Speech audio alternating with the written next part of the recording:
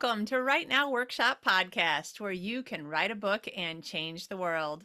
I'm your host, Kitty Buholtz, and this is episode 291, Four Big Takeaways from InkersCon, an interview with Alessandra Torre, coming to you on Friday, February 3rd, 2023. 2023, a new year. I'm so excited. I've been excited for 2023 since sometime in late 2022. There are so many new things happening this year, hopefully in your life as well. But let me just tell you real quick a little update on mine. So, first of all, my new website is launching. Yay! So excited. It's beautiful, gorgeous. Check it out. It's launching a few pages at a time. Insert story here as to why, but it's beautiful and I love it. I had 3 websites and it was making me a little crazy trying to keep track of everything and update everything.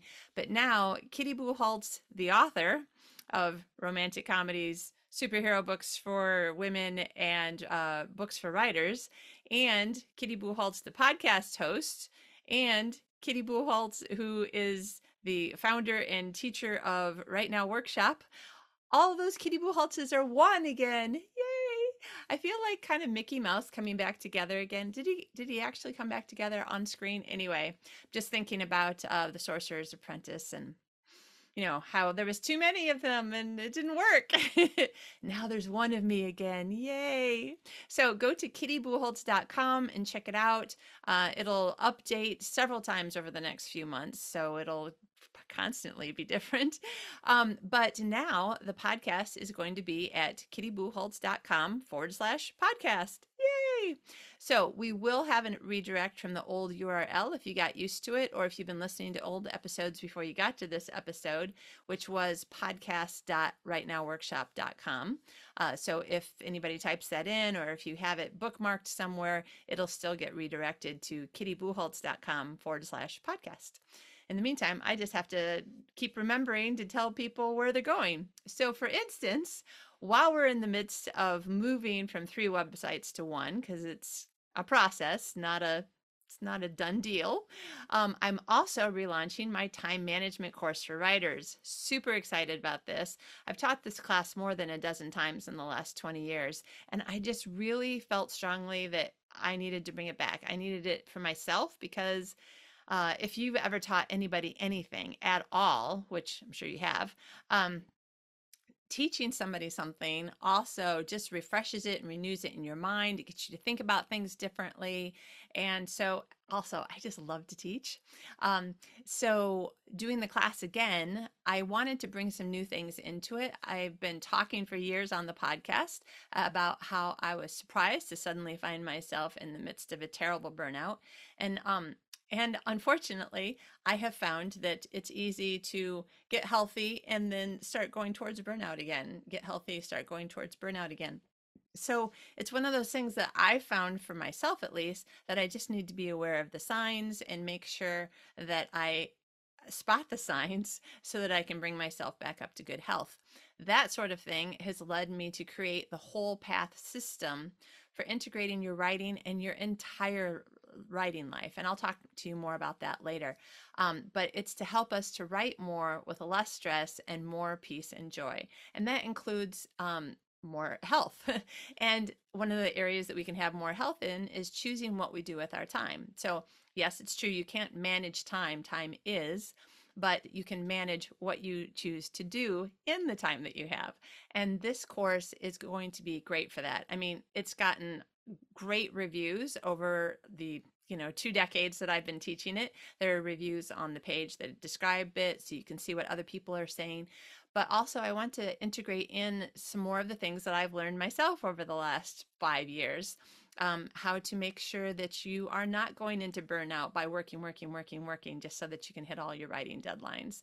To have a life that is full and prosperous and healthy in every area, or at least a lot of areas. We can't be perfect yet.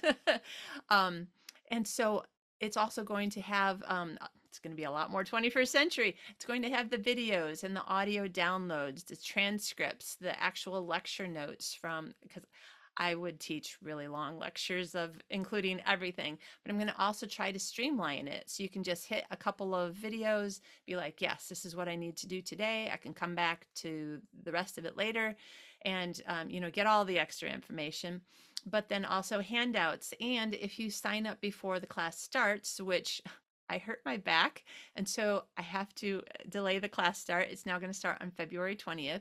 But if you sign up before the class starts, you'll also get 5 live Q&A sessions with me during the course of February and March. So you can learn more about all of this and sign up at rightnowworkshop.com/going the distance. rightnowworkshop.com/going the distance. And yes, for a couple of months until we completely move 3 websites onto one website, we will sometimes be going back and forth between 2 different kinds of URLs. Okay. Today's interview is coming to you from a very long time, or I should say it's been a long time coming, and I apologize about that. Insert long story here as to why. Um, and yes, the podcast has been on a very flexible schedule over the last year, but excuse me, as more of my projects and things in life get finished and completed, then the closer we get to the website being more regular. So it's probably still going to be what I talked to you about last year, which is more long teaching episodes rather than interviews about any old thing. And I love the interviews, so I am not poo-pooing the interviews, but I really want this to be a podcast where it's like a writing class online and you get an episode around 8 to 10 times a year. So that's what my plan still is. It's what I was working on last year and it's what I'll continue working on. And I'm so excited because our guest today, Alessandra Torre, is a great teacher. She's got so much energy and she's vivacious, and she really can take a big subject and break it down into smaller pieces that, like, this is your takeaway for this. So she runs a fabulous writers conference called InkersCon, and the great thing about it is you can access it year round. So despite the fact that I interviewed her a few months ago, the interview is still, and I'll still say the word interview, they are interviews, but still teaching. The interview is going to still be completely up to date and helpful to you right now. Plus, there is a coupon. Yay! Because the InkersCon Writers Conference is online, and the way that she's put it together is you can access it anytime. So, if you've ever looked up writers conferences and you're like, crap, that one was in May and now it's, uh, I don't know, February, and I missed it. I'm going to have to wait to the next one. Not so with InkersCon. You can sign up and get all of the downloads of all of the classes immediately, which is awesome. And Alessandra is giving you a coupon. Yay! So remember the coupon code. I think it's all caps, but she may say in the interview, try all caps, WNW for Right Now Workshop. WNW podcast, altogether one word. WNW podcast will give you a coupon so that you can go to inkerscon.com and buy lifetime access to the 2022 conference that she's telling us about. And remember, she's only telling us about a teeny tiny portion of this conference, and there is so much more that's available there. This is a great conference, and if you haven't been to it yet, or accessed it in some way yet, definitely go check it out, inkerscon.com. Alessandra also gave us a great handout that will be on the show notes page, but keep in mind my website is very new to me right now, so it will show up there. Hopefully at the time that you go there, it's already there.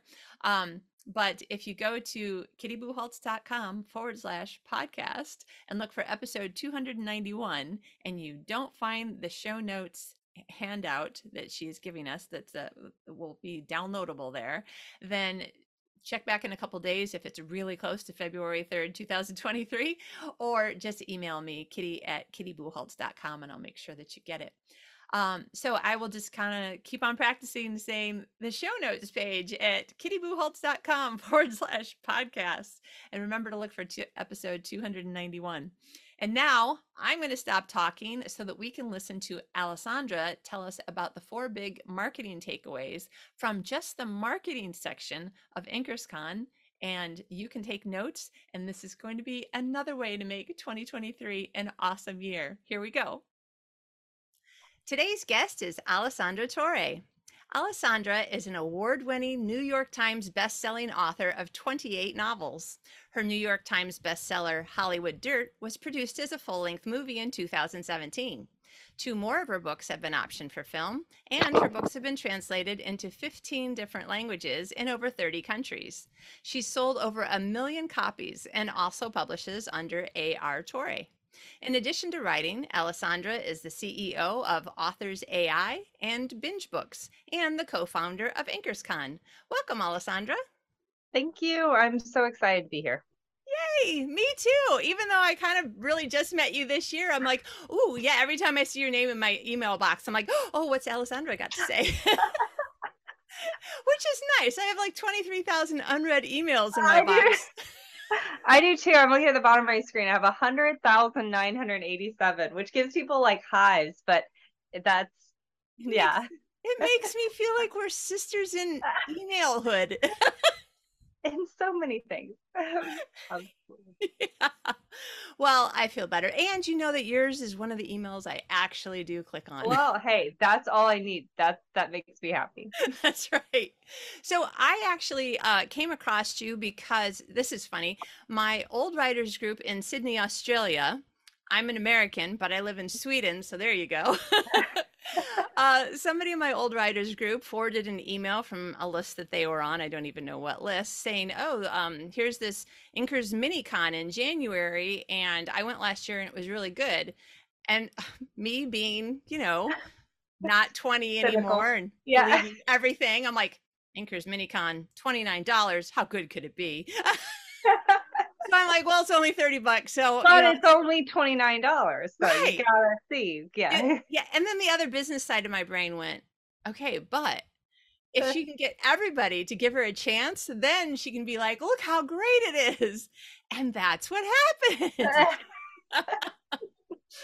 So I went to that in January and I was like, wow, these are really good, and professional quality videos and professional looking website. And you actually started making me feel a little bit like website envy. I have it up on the other screen here. If you're wondering, what is she looking at? I'm looking at your website. So then I signed up, of course, for InkersCon when it opened with the early bird pricing. I was right in there. So why don't you just tell us a little bit for people who aren't familiar? So the podcast is for writers. This is definitely something they're going to be interested in. Tell us a little bit about InkersCon and Inkers Minicon. Absolutely. So Minicon is our winter event, and it's just small. It's 4 classes. It's 100% online, but we do have some interactive activities that happen that weekend, and it really is just kind of our like taste, right? Like, so if someone's like, I don't know about online conferences, I don't know about this, it gives them a chance to come in at a low price point. It is not available. It's a 3-month access. And we don't sell it any other time of year, but it's a perfect Christmas gift. Like if you're looking for something for an author friend, it's like a great gift for that. But it's kind of, it's just our small light mini con. I mean, that's where the name came from. And then InkersCon is our kind of what we call the big show. And it came about in 2019, pre-COVID. And it was really, I wanted to put together an online conference. That was the initial goal. And I wanted to bring in, I had taught online classes in writing, publishing, marketing, but it was like, I've shared everything I want. Like, I want to go learn from all of the people who really know everything there is to know and that are killing it in the market and all of that. So initially we looked at flying in like 15 to 20 best-selling authors and experts to each teach a class, right? We were going to fly them into one place so that we could record everything professionally. It would all be the same. And that was the plan. And then we would package it and release it as a digital conference. And this was back before COVID. So like nobody was really, you'd have like online summits or something, but they were all kind of I mean, I don't want, they were a little cheesy and very salesy, and we wanted to produce something different. But then it was like, gosh, if we're bringing all of these cool people together, like it seems crazy not to also let authors come and watch live. Yeah. So we ended up having a live conference just as a kind of, oh, by the way, like our focus from the very beginning was like our digital audience, because there are Oh, so many authors that are in places that don't have great conferences nearby, or they don't have the budget to travel, or they just don't have the life situation where they can travel. And so we always had this kind of hybrid model where we would have the live conference and we would have videographer teams there, and we would record the presentations, and then we would package it all and release it as a digital conference. And so InkersCon is available to purchase year round. You can either buy the previous year and you can just binge watch and jump right in and watch all of the content on demand, or you can reserve a spot, or for the next year. And so where we're at right now today filming, the 2022 conference is fully released. You can purchase a ticket and jump right in and watch all of the content. And so we have all of that professionally recorded content that happened in Dallas. And then we have a lot of recorded the live events that happened when we launched that content. So you can watch best-selling author Q&As, or what we call roundtables, which is attendee-led presentations and discussions that you can yeah. watch now. Nice. Okay. So at the time that we're recording, it's early August. And just this last weekend, while I was still on vacation, you had a bunch of live events on Zoom. And I was like, well, I'm really glad I was on vacation. But now I'm like, next year, I think I might need to be like, You okay, got to block off time. yeah, like I'm really going to a conference. Yeah. That's what we're trying to mimic. We're trying to mimic the live event. And so when the digital launches, which is normally 6 weeks after the live event, we have 3 weekends of launch events. And that's when we bring in best-selling authors. We do office hours, typically with like Amazon, Apple, Draft to Digital. This year we didn't have Amazon and Apple were both not available, but we normally do office hours with retailers, and we try to do as much networking as we can for those authors that might be in remote areas or might just not have yet had a chance to really interact with other authors. Yeah. Yeah, that sounds really good. I might have to try it again next year. In fact, maybe I'll just be in touch with you on the sly and be like, Yeah, how we'll about, just have to stay in touch. yeah, yeah. I'll email you. Right. There you go. Because honestly, living in Europe now, like I really had no idea. Since I'm a morning person, living in Australia wasn't a problem for me. I'd get up at 4 o'clock in the morning and do stuff, and then I'd still have my afternoon. But I cannot stay up until 2 a.m. Yeah. So I've been thinking, and right before COVID, I was about ready to sign a contract with a hotel and host a conference here in Sweden because there isn't anything Wow. really close to me, and I've done conferences before, probably similar to you. And now I'm like, oh, what if we could work together and I could help do, co-host some things that were in European time zone. Yeah. Oh. Yeah, and and the beauty is, I don't know the exact percentage, but I would venture to say that probably 35% of our attendees are non-US. Oh, wow. So we had some sessions. So we really have 2.5 weeks of live interactive, and a lot of those are attendee-led. Any attendee can start what we call a roundtable, which is just a discussion. So we had a couple Australian roundtables, and they were like at 3 a.m. for us. Right. But that was the time that worked for them. And so in the same, like we'll have a UK group that just wants to meet people in their area. And it might be a smaller group. I mean, you might not have 40 or 50 authors on there, but it gives them a chance to chat in their time zone, and also about specific items. Australian authors have different print, Right. I mean, they handle signings different. They travel to US and have to deal with a whole bunch of stuff with books and things like that. So they have different things to talk about than a group of, Yeah. authors from Georgia. So Right, exactly. Yeah, when I lived in Australia, um, who is it? One of Amazon's companies that do the actual print. I'm pretty sure it was Amazon. Anyway, there was no print POD organization in the country. So your POD, like your print proof, would take 3 weeks or 6 weeks to get to you. Oh, that's painful. Yeah. Yeah. Okay, so lots of things to talk about, but we have actually a very specific presentation for everybody today. And this is so interesting to me. You have narrowed it down to 4 main takeaways from this year's InkersCon, but you have 28 classes in marketing, advertising, business, and craft. So that must have been tricky to narrow it down, but why don't I just kind of let you go into your presentation? I'll pretend to be the audience and sometimes interrupt and raise my hand and ask a question. But tell us, what do you think are the 4 biggest takeaways from this year's con?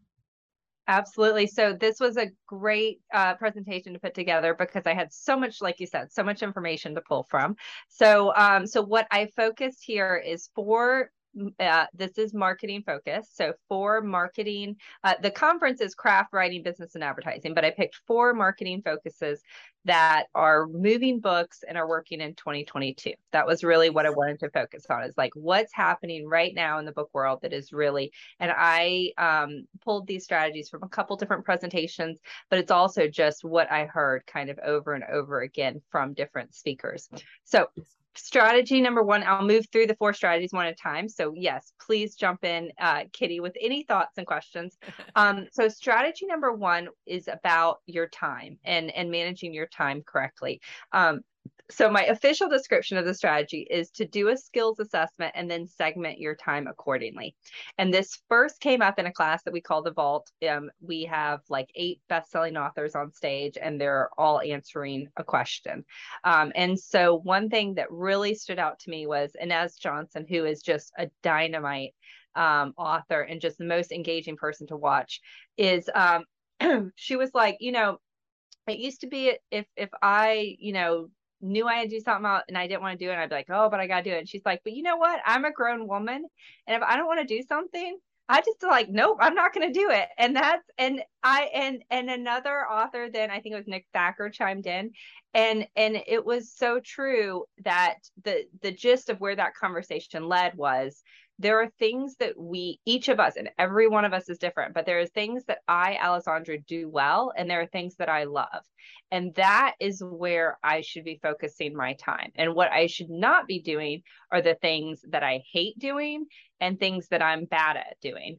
And so I have a quick skills assessment exercise to work through. And I have a handout that I believe are going to be part of the show notes. Yep. Anyone listening. But if you don't have the handout, no worries, because you can just grab a pen and paper and move through this without needing my fancy diagrams. But the first question that I would ask myself as part of this is, how many hours a week do you have to author? And by author, I'm really talking about like anything to do with the author world, right? So many of us have other jobs or other things, but how many hours a week is like author time? So Kitty, like for you, what would that be? Okay. It's a tough question. It is a tough question, especially if you have a business that's all about writing as well. Right. Yeah. Okay. So segment that out. We're not talking about on that side. Yeah. Okay. So just things having to do with writing and doing any kind of publishing or marketing from my own books, not my clients, not the podcast. Yeah. It's not as much time as I would like. You're at the bottom of the list, probably. Yeah. For me, 3 hours a day. That's what I was thinking, around 15. 3 hours a day. Yeah. So anyone listening, I urge you to think about it and just kind of put that number down or set it aside. And then the second question is, what percentage of that time is actually writing and editing versus everything else? And for me, for the first, I'd say 7 or 8 years of my author career, like writing was maybe 30 to 40%. On a good week, like 30 to 40% was writing and editing, and 60 to 70% was all of the other stuff. Yeah. Now today I am a 90 to 95% writing, and I'm so happy with that balance. That sounds something that would be very happy making. Glorious, doesn't it? Like, yes.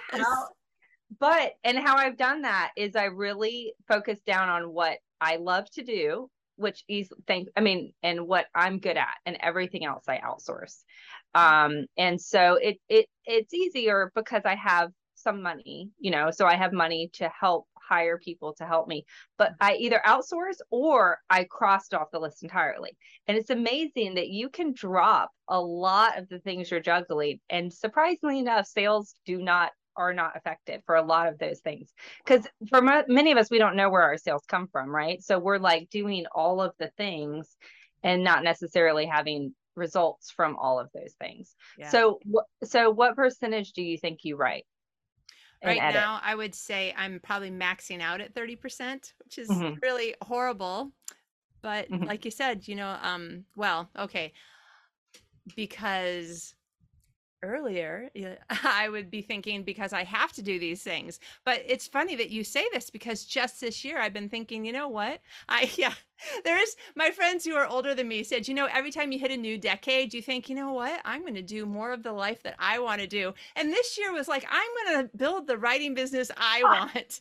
So I'm actually writing more this year.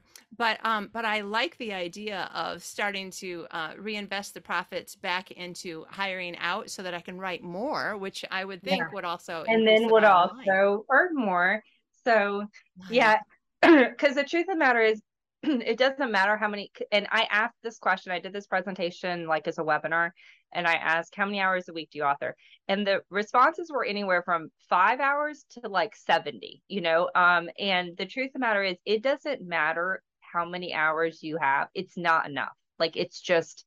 We are always going to be crazy stressed out author people, and that's just the truth of the matter is. And it doesn't matter if you have 5 hours or 60, and somehow also hours just like disappear. Like you're like, what did I do today?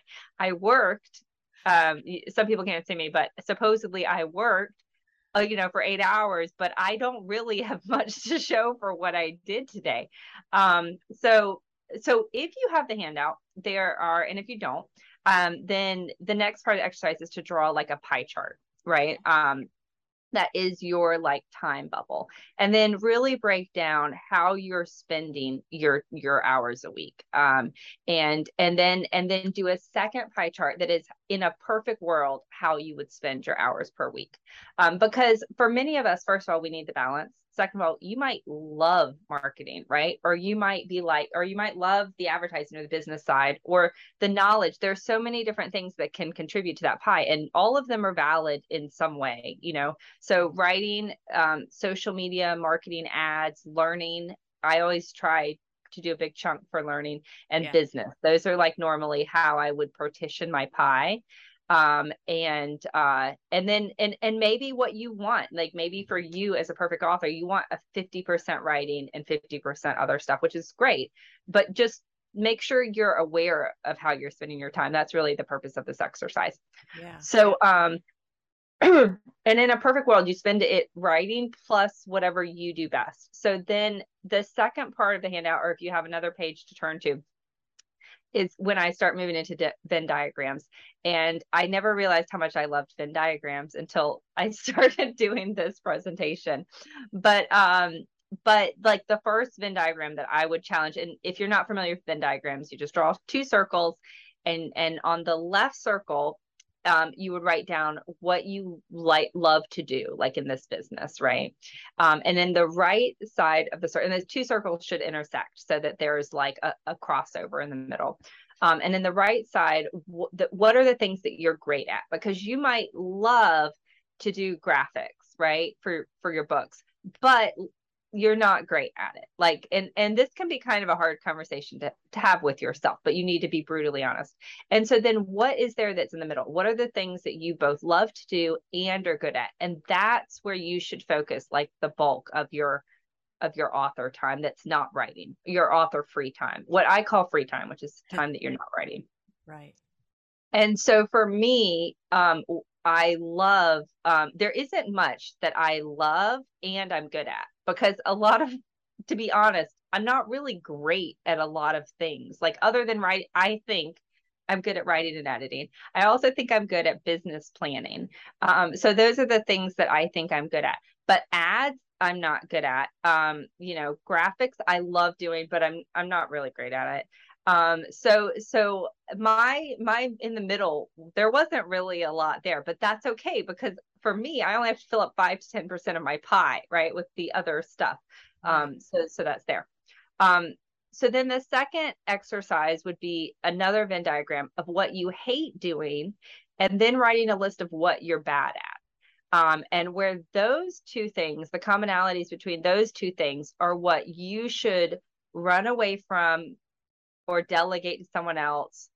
So see if you can just eliminate it, and just see what happens. Or is it something you can delegate to someone else? And unfortunately, these two things, what we hate doing and what we're bad at, is oftentimes what takes up the most of our time, because it's hard. We get distracted. We do other things. We're trying to figure out how to do it.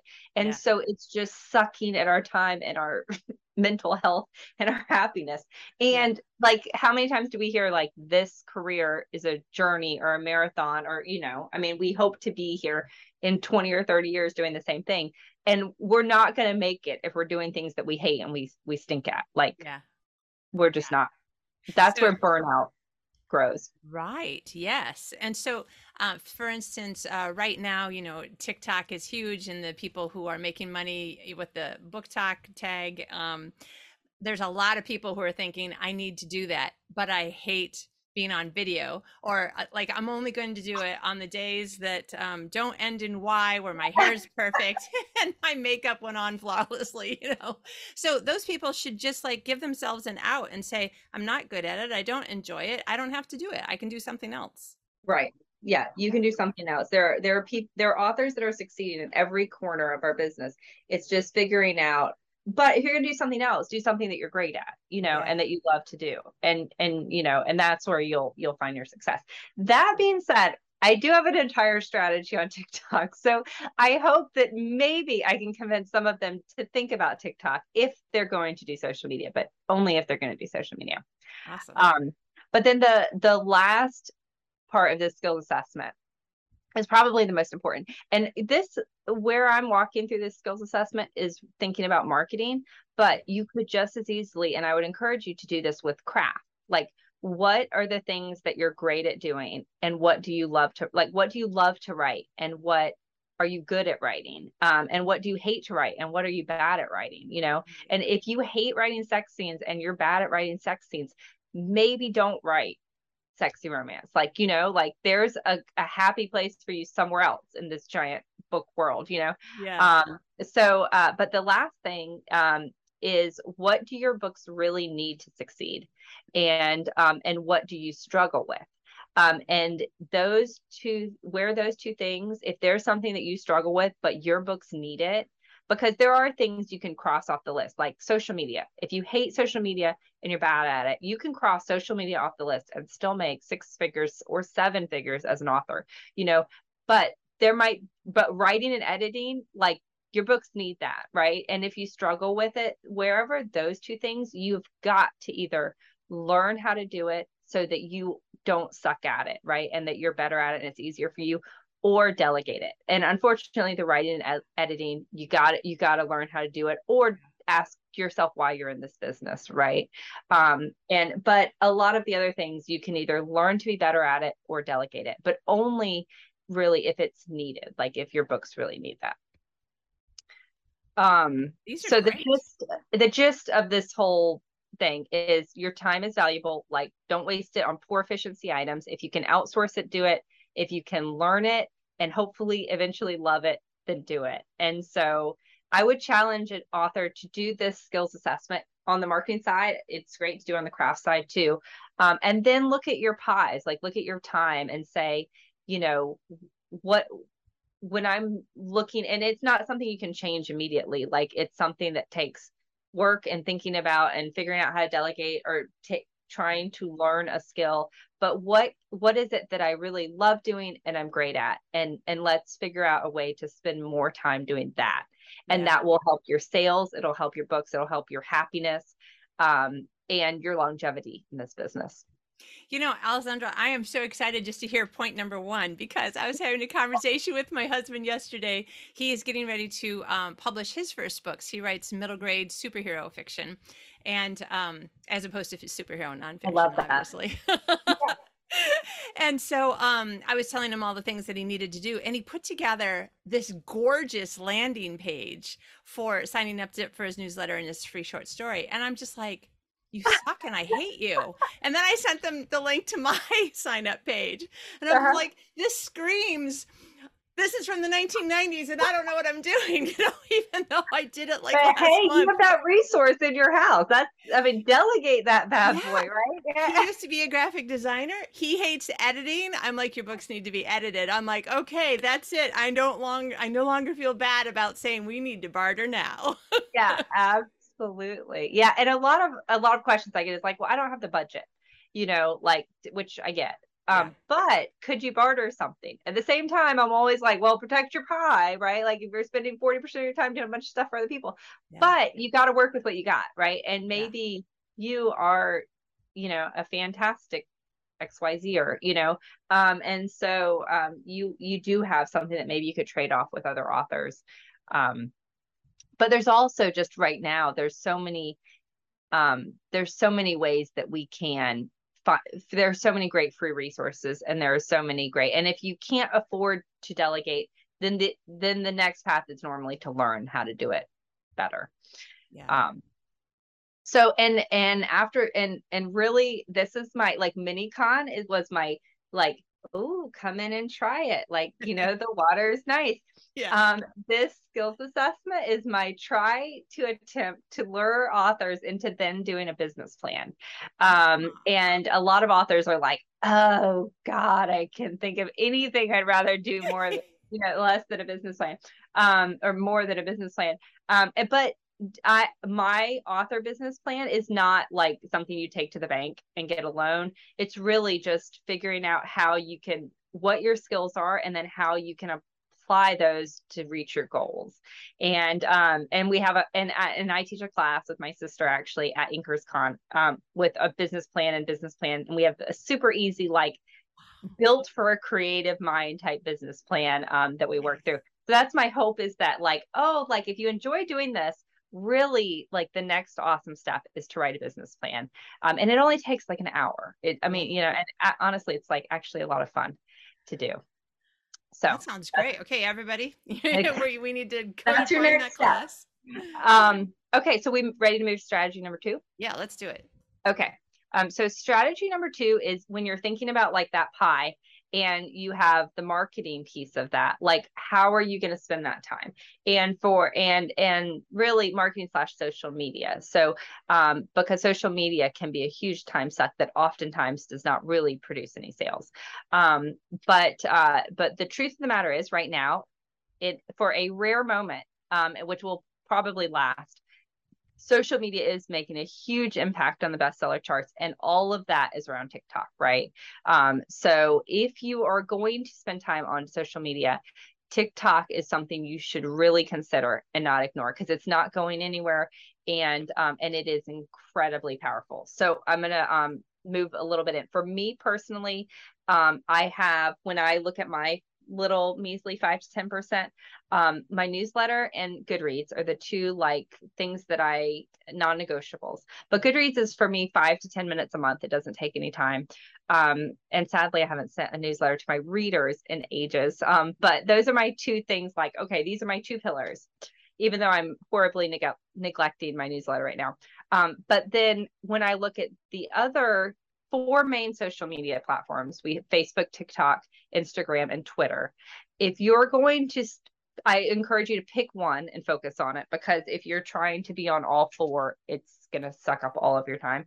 Okay. And if you're going to pick one and focus on it, TikTok is what right now is pushing the needle more than anything. And so there's a few reasons for that. The first is that it is truly addictive.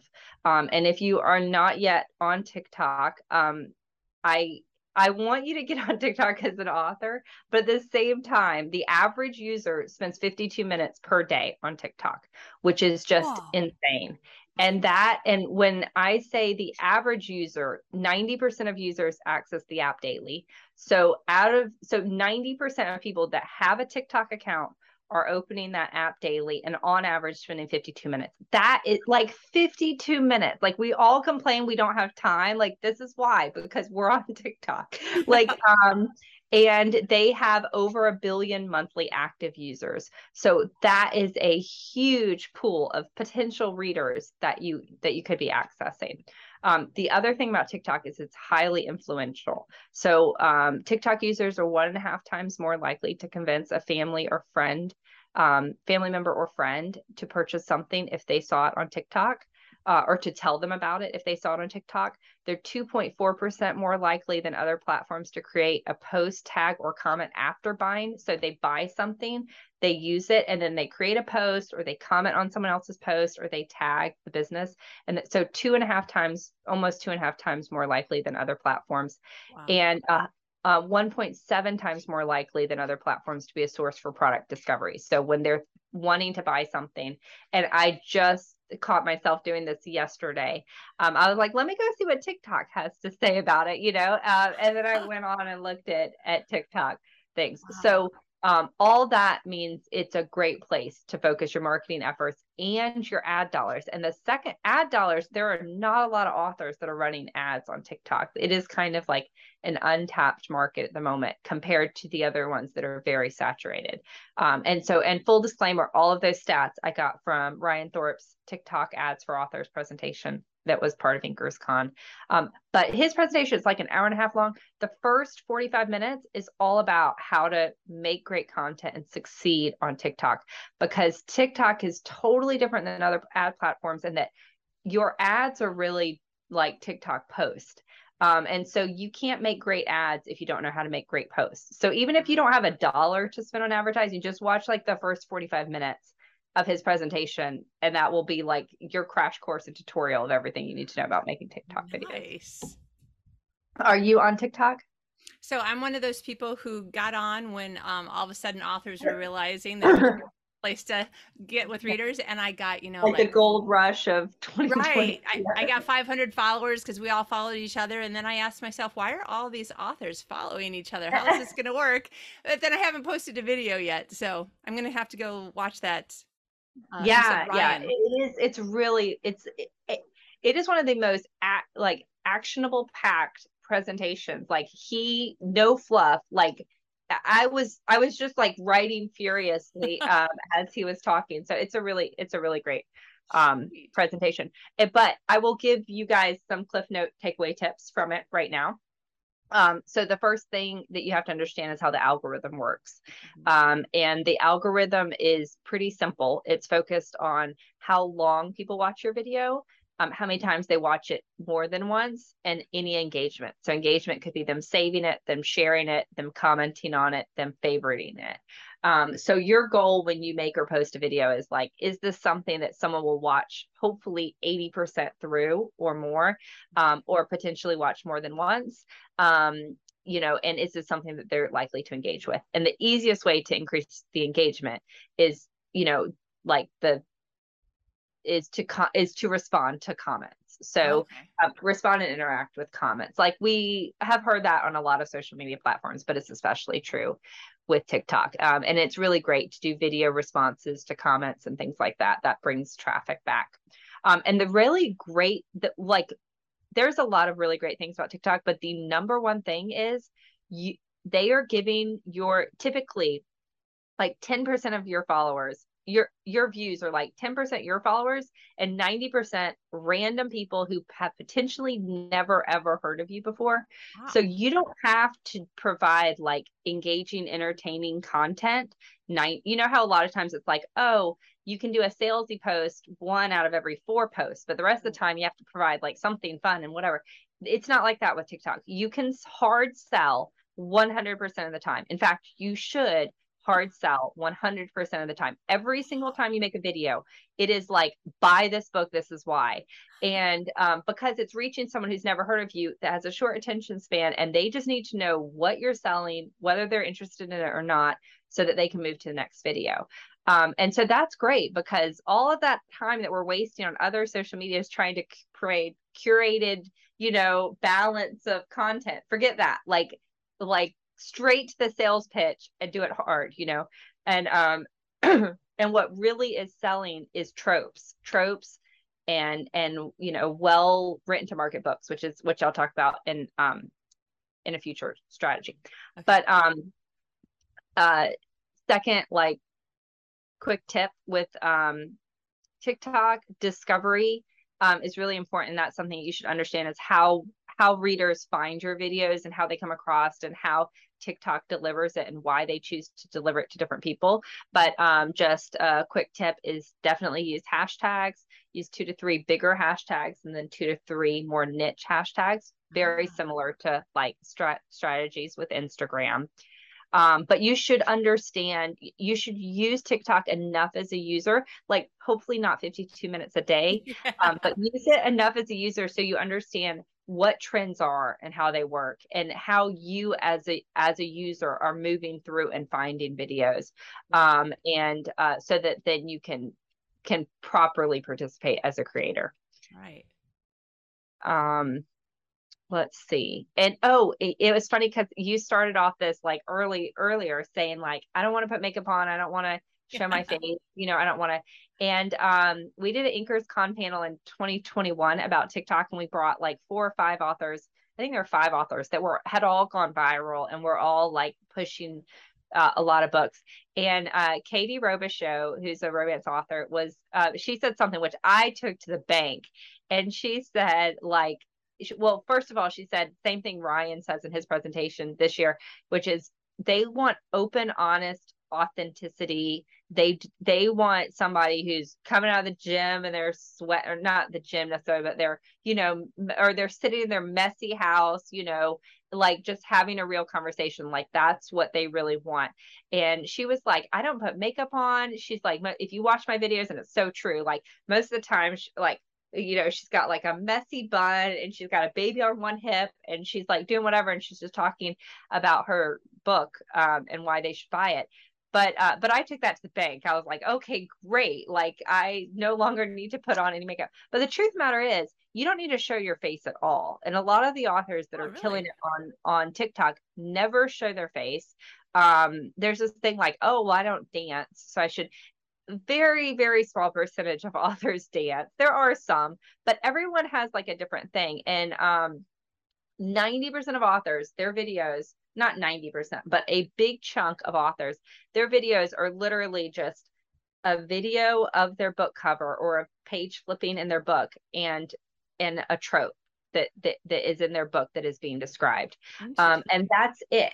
Like it's an 8 to 15 second video. And it's just describing a scene or it's a quote or it's a line from the book. And you never see that author and they film, you know, 10 or 15 videos in an afternoon and then they just schedule them. And then they, you know, send them or they put them in drafts and then they post them. So any author is like, oh, I don't want to be on TikTok because I don't want to show my face. No problem. Don't need to show your face. And every video I've had that's gone semi-viral, I didn't have my face in it at all. You don't have to, I don't remember the other concerns, but you don't have to show your face. You definitely don't have to dance. And you don't have to be like this like there are definitely authors on TikTok that are succeeding because they are like witty and funny and, you know, like you just watch this person, you're like, oh my gosh, I gotta watch this person. But that's a really small percentage because readers honestly don't need to be entertained by us. They want to be entertained by our stories, right? And honestly, the authors that are selling more books through TikTok, it's not about them and how bubbly and fun they are. It's about the book and, you know, and whether or not they're interested in that book. So that's great for us. Yeah.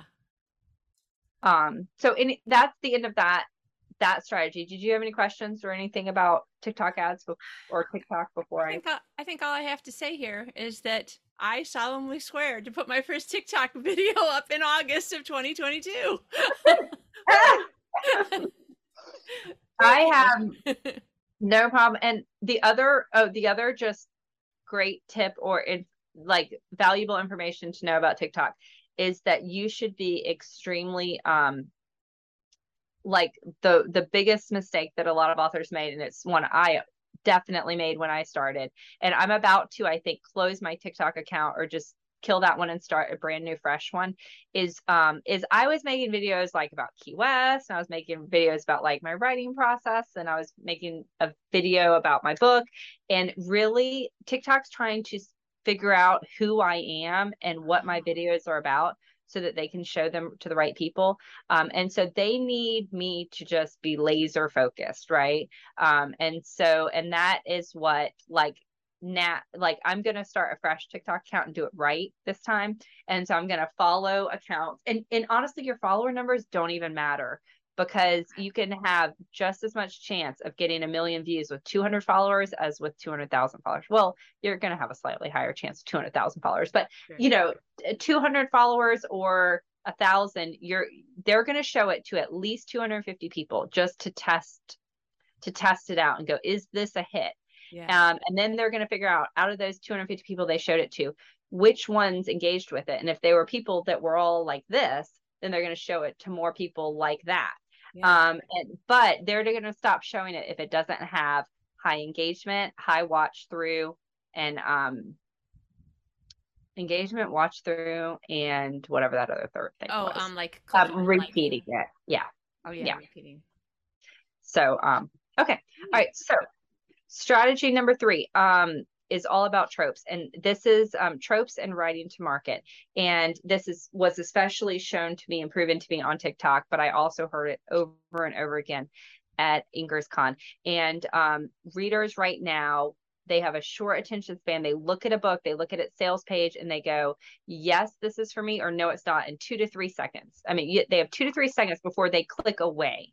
If they stay on the page longer than 2 to 3 seconds, then they're considering your book, right? And you have to like earn that sale, but you haven't at least lost them yet. But you've got to make it super clear what your tropes are, what your market is, and don't be afraid to scare away the readers that aren't for your book, so that you can really, where a lot of authors have a weak point is they try to appeal to everyone, and so they appeal to no one, right? Because it's just too fuzzy what their book is. So we need to be really clear with our packaging, with our metadata, our cover, and our book description, what our book is, and so that it can really appeal to those. And so much of that falls into understanding writing to market.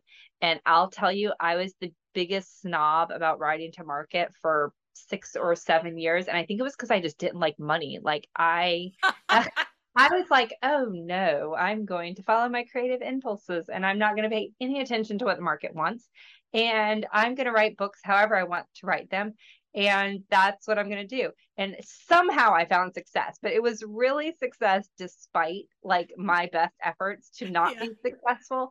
But I heard the words write to market over and over again, and I really was like, I hated the thought. Like I hated, to me, there was what I was writing. It was on this, or what I wanted to write, and it was on this island, right? And way, way like on the other side of the world was this other island that was writing to market. And it would be me going over and writing something that I didn't want to write, that was just hot right then. And that was what I thought writing to market was. Yeah. And Kyla Stone, who is actually an apocalyptic author, post-apocalyptic author, who is just killing it in sci-fi apocalypse.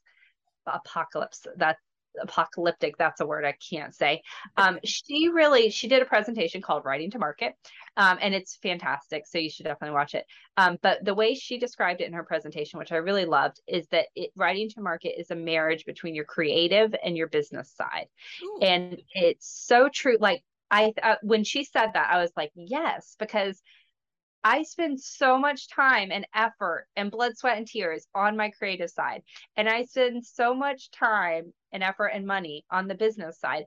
Why on earth am I not thinking about the two of those things while I am in each of them, right? Because I write a book, but then I have to market and sell it. And typically I'm not thinking about how to market and sell it until my book's written, and I'm trying to figure out like the best way to present it. But that's going about it all backwards. And she, one of the slides in her presentation was a Venn diagram, which I got really excited about because everybody's favorite thing. And the question on the top of the slide was, can I write to market and write what I love? And so on the right side, she had writing to market. And on the circle on the, I'm sorry, on the left side, she had writing to market. And on the circle on the right side, she had writing what you love, like what is it you really love to write. And where those things intersect is writing to market for you. So you can still write what you love, but if what you love is this big round circle, and those are all the things that you love to write, figure out what portion of that circle also falls into writing to market. And you're still writing what you love, but you're writing it to market. And when she made that, she was writing like the same thing, like post-apoc female protagonist. But when she went from writing that and then writing that exact same thing, but she wrote it to market, her income tripled. And she was already making a nice 6-figure income, and her income tripled in a year, like, which is the time it took to release the new books that were written to market. Wow. And it's the same thing she was writing, like but she figured out the elements and the tropes and the way of telling the story that the readers really wanted.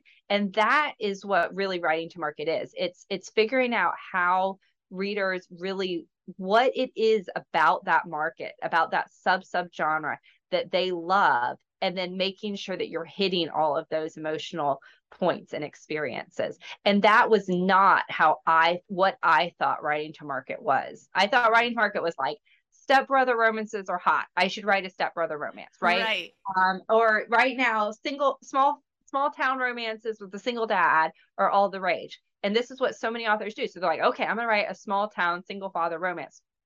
And the question is, why do readers love single dad romances? And maybe it's because, the single fathers, I don't know because I haven't researched this genre. So what I'm about to say could be totally wrong, but maybe it's the protectiveness and the intimate moments between the father and the child, and seeing them juggle and maybe not having it all together. And those funny moments where, like, there are certain things that it's not just because they like the idea of a single dad, it's because it comes with all of these other things. And if you don't know that, if you just take your hero and go, oh, you know what, let me pop a kid in there and make him a single dad so I can put single dad on the description, you're not delivering what they want. And they might buy the book, but they're not going to be happy. They're not going to go on TikTok and rave about it and tell other people about it and all of that jazz.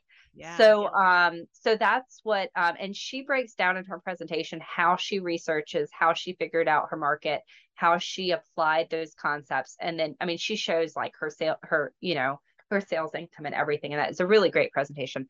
But the other one that, if you have Inker's Con 2022 access, is Ines Johnson does a plotting to market. And really, because when we should be thinking about all of this stuff is in the plotting stage. And that also is the other side that's really kind of ignored.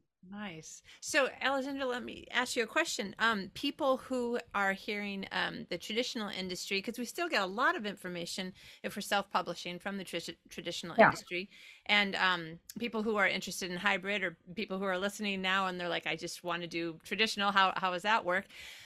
One thing that I've heard a lot of people say over the years, I guess I just have a lot of people who've written in this genre, but traditional publishers say vampire books are dead. Don't give us any more vampire books. We aren't going to buy anymore.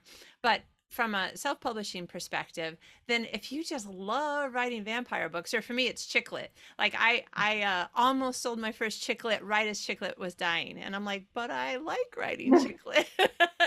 So the idea is you have this Venn diagram. I love writing vampire books, and people love reading.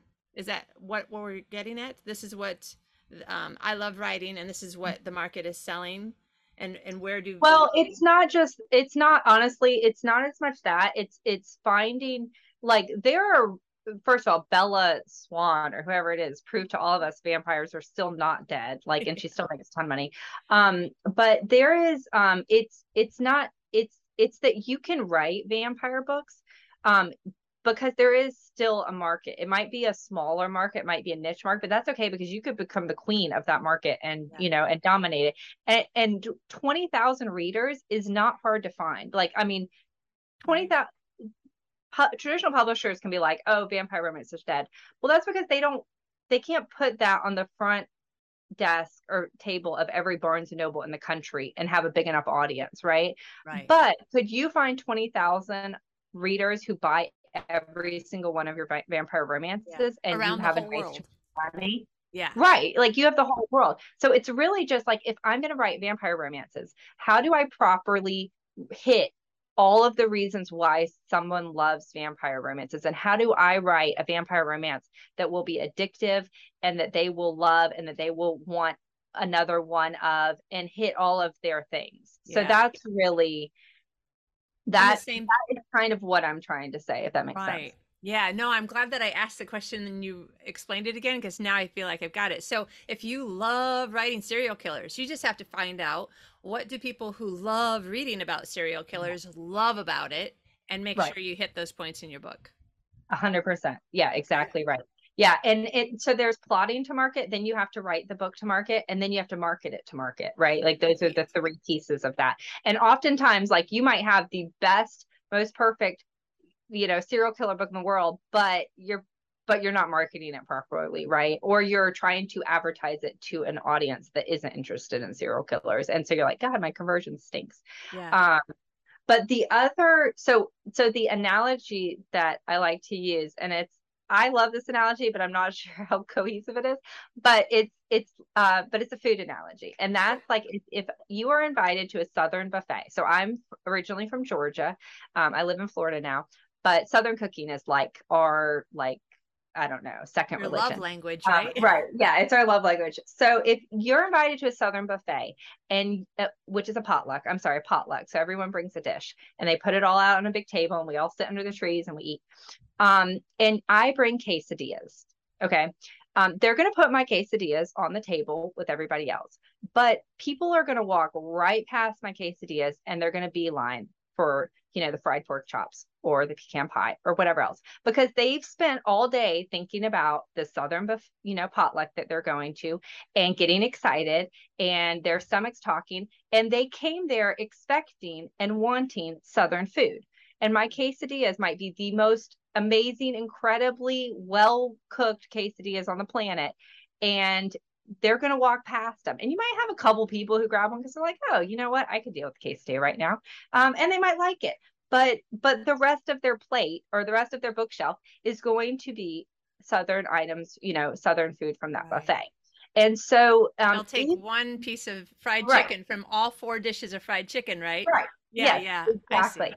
So if you like to write quesadillas, right? No problem. Like you just need to go to a Tex-Mex party where your quesadillas are going to be devoured like candy and everyone else. And so the book analogy of this is if you like to write unconventional love stories where the heroine dies at the end and you're bringing that to a romance potluck, right?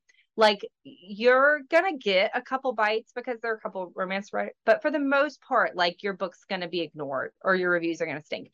But maybe we switch and move you to women's fiction, where your unconventional love story, where everybody dies at the end, is like, selling like gangbusters and everyone loves it.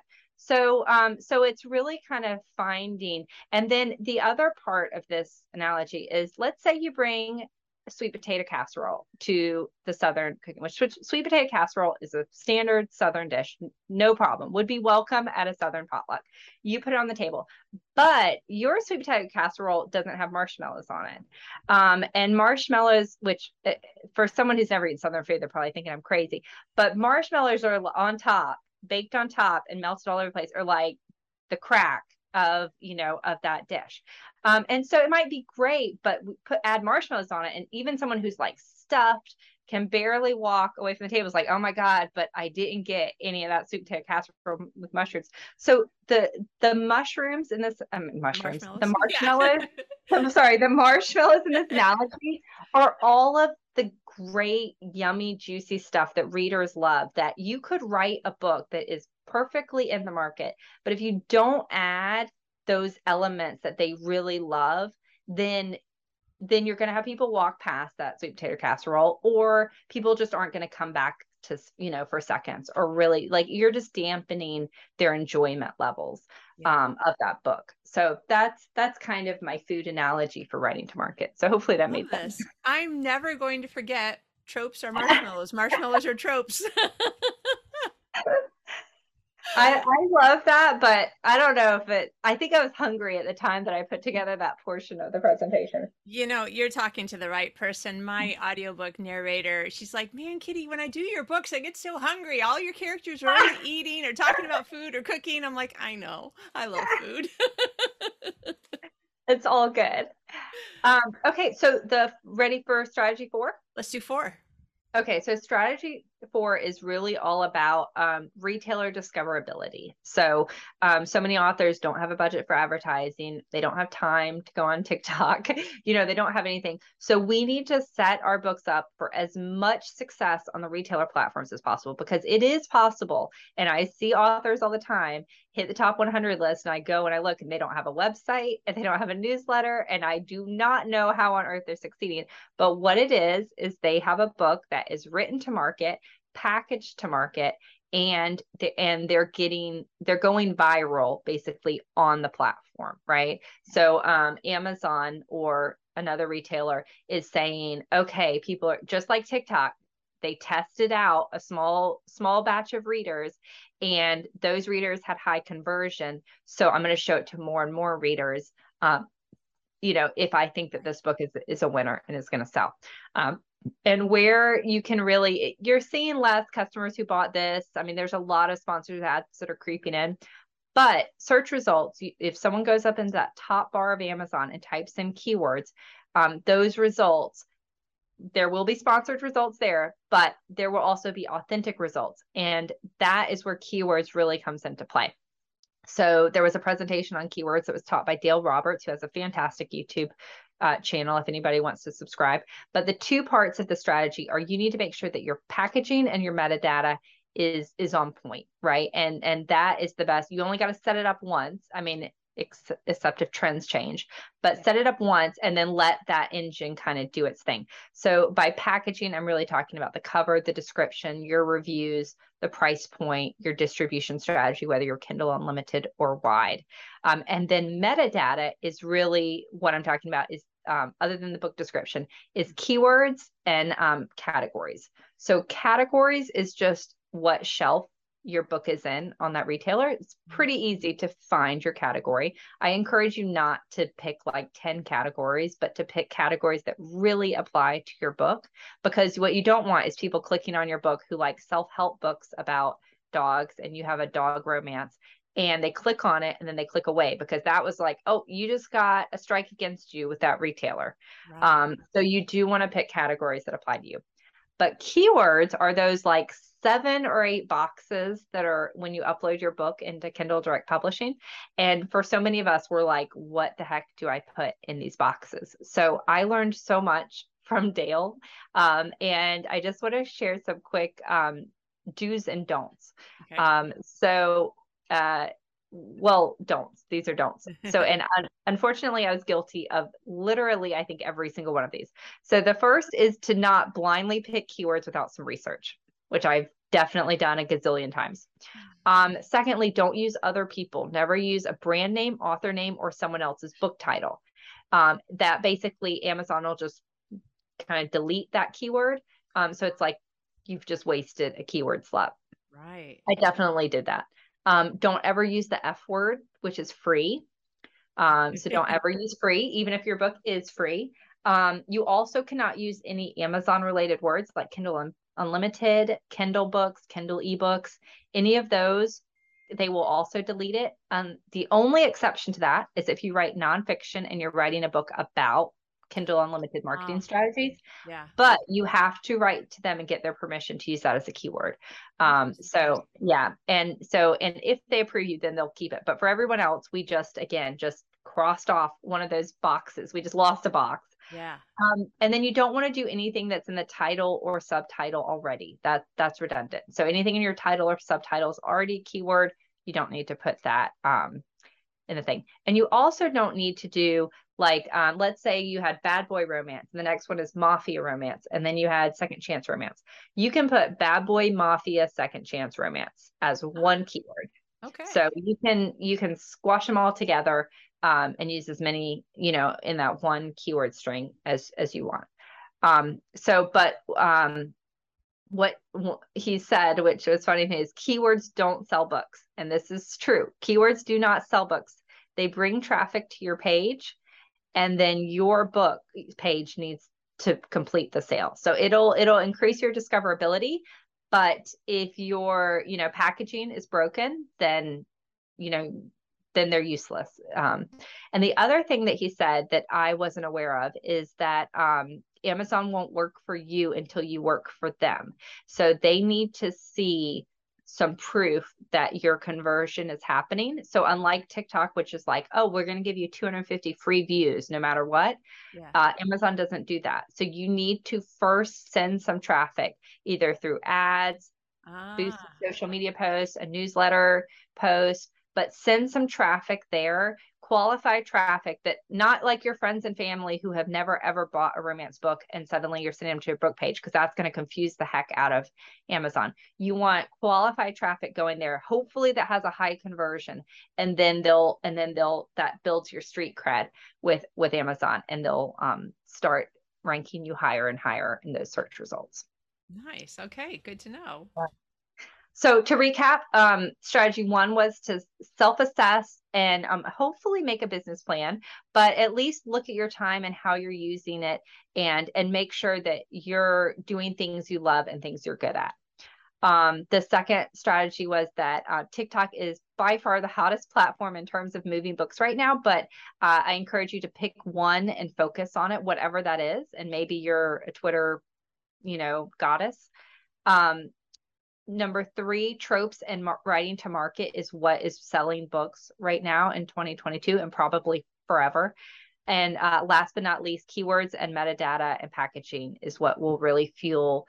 Well, keywords and metadata will fuel discovery, and your packaging is what will clinch that sale for that book.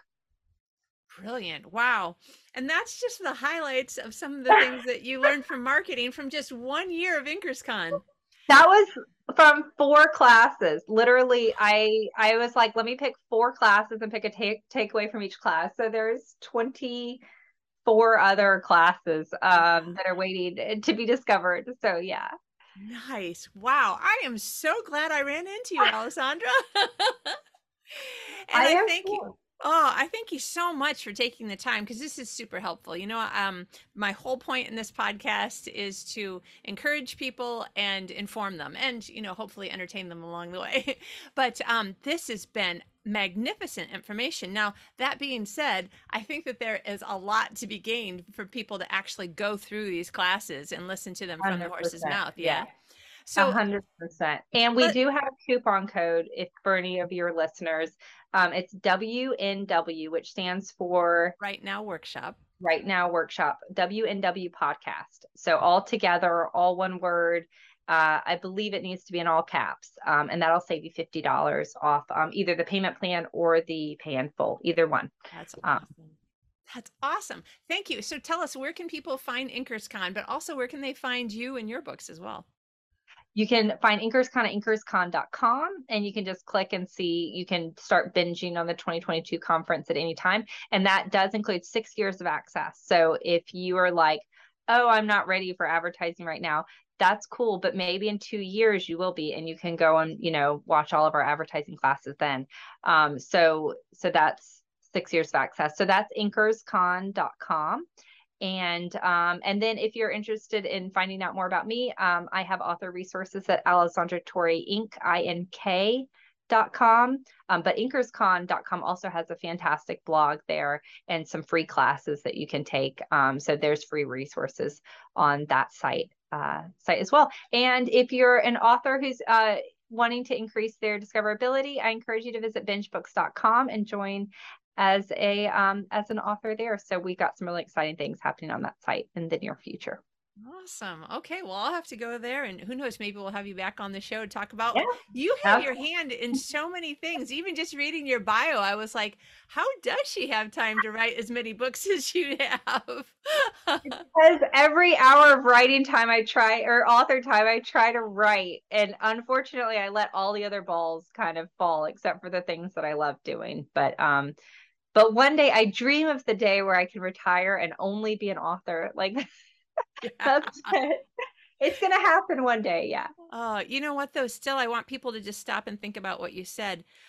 You have found a way to, even now when you can only write and do writing related things for a few hours a week, to move everything around so that you're spending more and more time writing the things that you love and doing the businessy things that are the things that you love, and finding a way to either not do or hire out the other things. And that is so important, because I know that I really got totally in the mindset of, and this may or may not be true, everybody's telling me I've got to do all these things, whether I Yeah. like it or not, whether I'm good at it or not.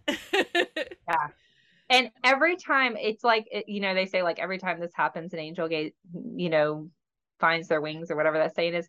Yeah. Every time I meet an author that is killing it and isn't doing like all of the things that supposedly you have to do, I get so happy, because it is so true. Like there are authors that don't have a website, or they're not on social media at all, or but they have found, but all they do is they write and they run ads, or all they do is they write and they're on TikTok, and that's it, or all they do is they write and they just write fantastic books, and people find them, and that's what happens. So we definitely don't need to do all the things. And in fact, doing all of the things often hurts us, because we're doing a crappy job at everything. Where if Yes. we just crossed off 80% of that, and said, and I've come really close to saying, I'm going to get off all social media, and I'm only going to communicate with readers through my newsletter list. And if I did that, my newsletter subscribers would jump, and I could send one email a week that's like a heartfelt, interesting email. I mean, that where they feel like they really have a better relationship with me. And that it could be the only thing that I do, is I am not on social media. The problem is I don't really do, my assistant does all of my social media. So it's like, it feels like I'm just getting off social media out of spite. So, but there are things I could do that. And I honestly don't think it would hurt my sales one iota, if I did that. Boy, So, see now and we're there's something I might take that idea too, because I don't love social media, though I do love video. So of course I definitely want to be on TikTok, but I don't love trying to find something meaningful out of some meaningless thing that I just did or yeah, said or ate. But I would much rather write, like you said, a heartfelt newsletter, include yeah. pictures of the blueberries that I picked this morning and how I made them into pancakes an hour later, you know? Yeah. For me, social media makes me sad. Like the more I'm on social media, it's not like an uplifting, happy experience for me. So that's why I've thought about just cross it. And it takes up time. Like before I know it, I've been on Instagram for 20 minutes. Like doing what? Like I have not done a single thing to sell a book, right? Like I'm not any happier than I was when I opened this up. Like, but it's addictive. Like, and so that's kind of I'm still of this mindset that maybe, and unless I just delete the app and close my accounts, or you know what I mean, or put up a thing that says I'm on social media hiatus, Yeah. which I might just do that. I might just say I'm on social media hiatus for 6 months. And then I need to actually delete the apps from my phone, because I have no self-control. Yeah. That's just the truth of the matter. And then I'm I've gonna have all the free time. Yeah. Joanna Penn with the Creative Penn podcast, she's the first person that I heard say, I took Facebook and whatever off my phone. And I thought, whoa. Wow, what? But now I'm like, oh, that sounds really good. I just had a week of vacation on an island at a cabin that had no internet. And I was like, that Glorious. was the best 4 days of my year. That So sounds like pure heaven. oh my gosh. All right. So much to think about. Alessandra, you are awesome. Thank you so much for being on the show. We really appreciate the time and all the information you shared with us. I am so excited to be here. I had so much fun talking with you, and everyone listening, thank you so much for tuning in. And I hope you guys have a fantastic day. Happy writing. I hope it all flows for you.